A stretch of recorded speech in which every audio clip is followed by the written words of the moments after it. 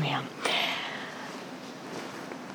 On Thursday this Thursday just gone, we heard the Prime Minister deliver his COVID-19 briefing once again, and he set out an optimistic promise about the first tranche of vaccines to the most vulnerable in our society, and that they will be delivered by the 15th of February. People have responded to this promise with enthusiasm, rightly so. But I have no doubt that there are a number of people in the media and in politics waiting for this promise to fail so that accusations and blame can generate emotive headlines.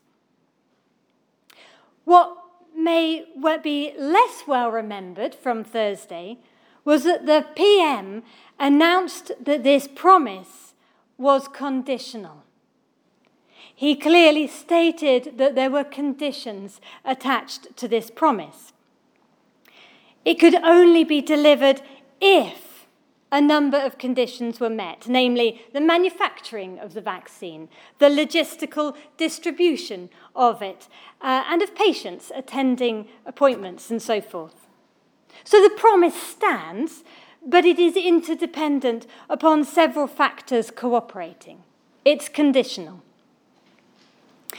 But it seems to me, particularly in my work with young children, but throughout all human nature, that we have a tendency to focus on and remember the juicy reward part of a promise, of a conditional promise, and casually overlook any conditions attached. And in our readings today, we have a few verses that I often hear quoted in part, where people may remember the juicy bit and not the condition. I've heard people quote, "God works all things for good." Whereas the truth is, we know that all things work together for good for those who love God, who are called according to his purpose.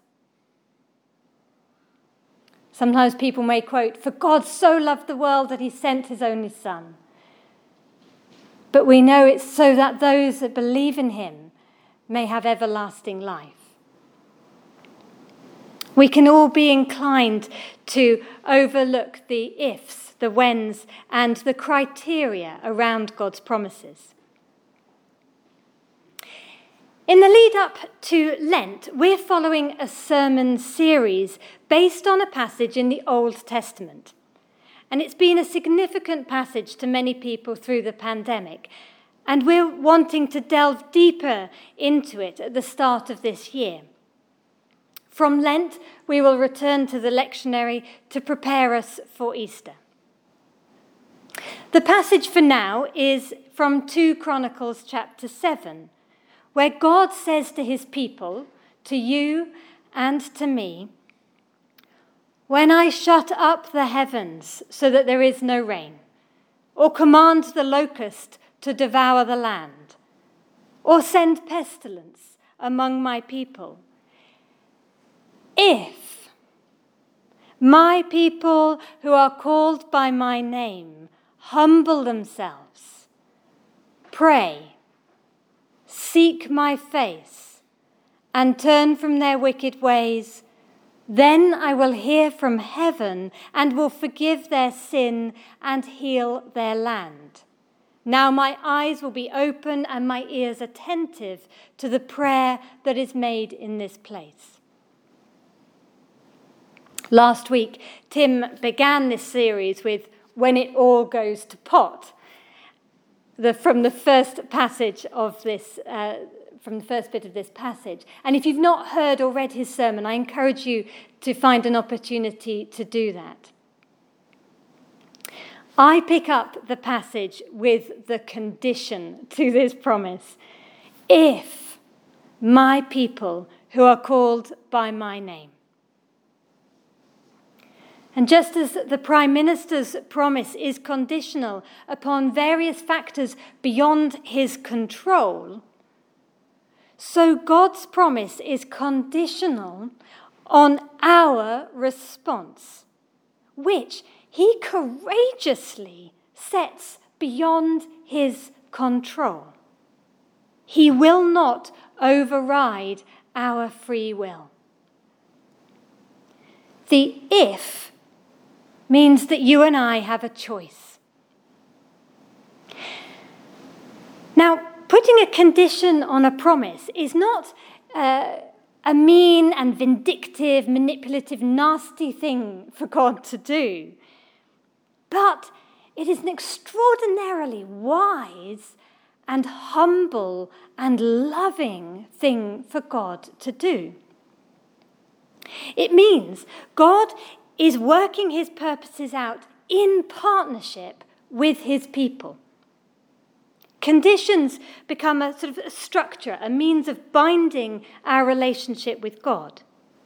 So God is wanting to minister together with you and with me. He's saying, you do this little bit, and I'll do this bit, and that's how we'll work together to see the healing of the land, the redemption of the world, and everything renewed. It is our God demonstrating his humility. It would be far easier and quicker and more efficient for him to just do it all independently of us, to heal things, fix things, mend things. But then we wouldn't know him. He's longing to be in a committed, loving relationship with those he has made in his image. What wonderful humility and patience and grace and wisdom. The word if means we have a choice. And it's for us. He addresses my people who are called by my name. This condition is not for politicians or scientists or leaders, although he works with them, but he addresses this particular promise to my people who are called by my name. By believing that Jesus is the Christ, the Son of God, you and I are part of God's large family, his people. We're grafted into the vine of God's people, cleansed by the blood of Christ, saved for good works.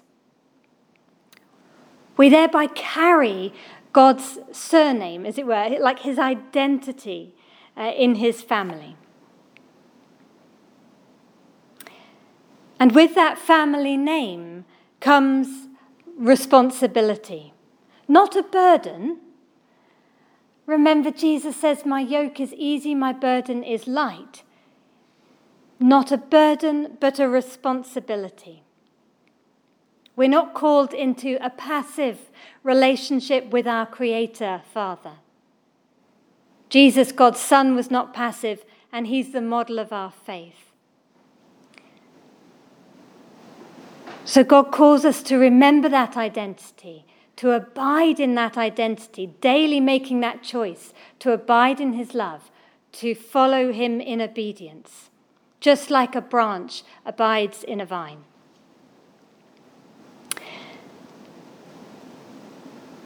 This choice, this conditional promise, does not affect your eternal destiny.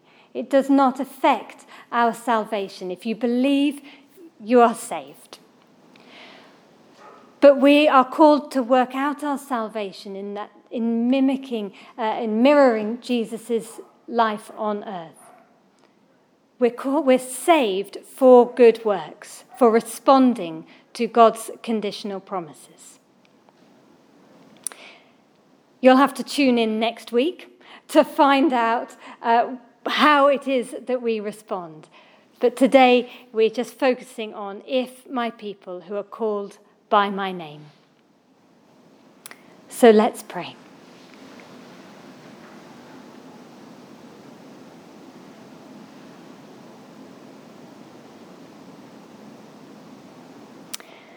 Almighty, everlasting, holy God, we praise you for your extraordinary humility, for your passionate love and patience that yearns to partner with us as you work your purposes out.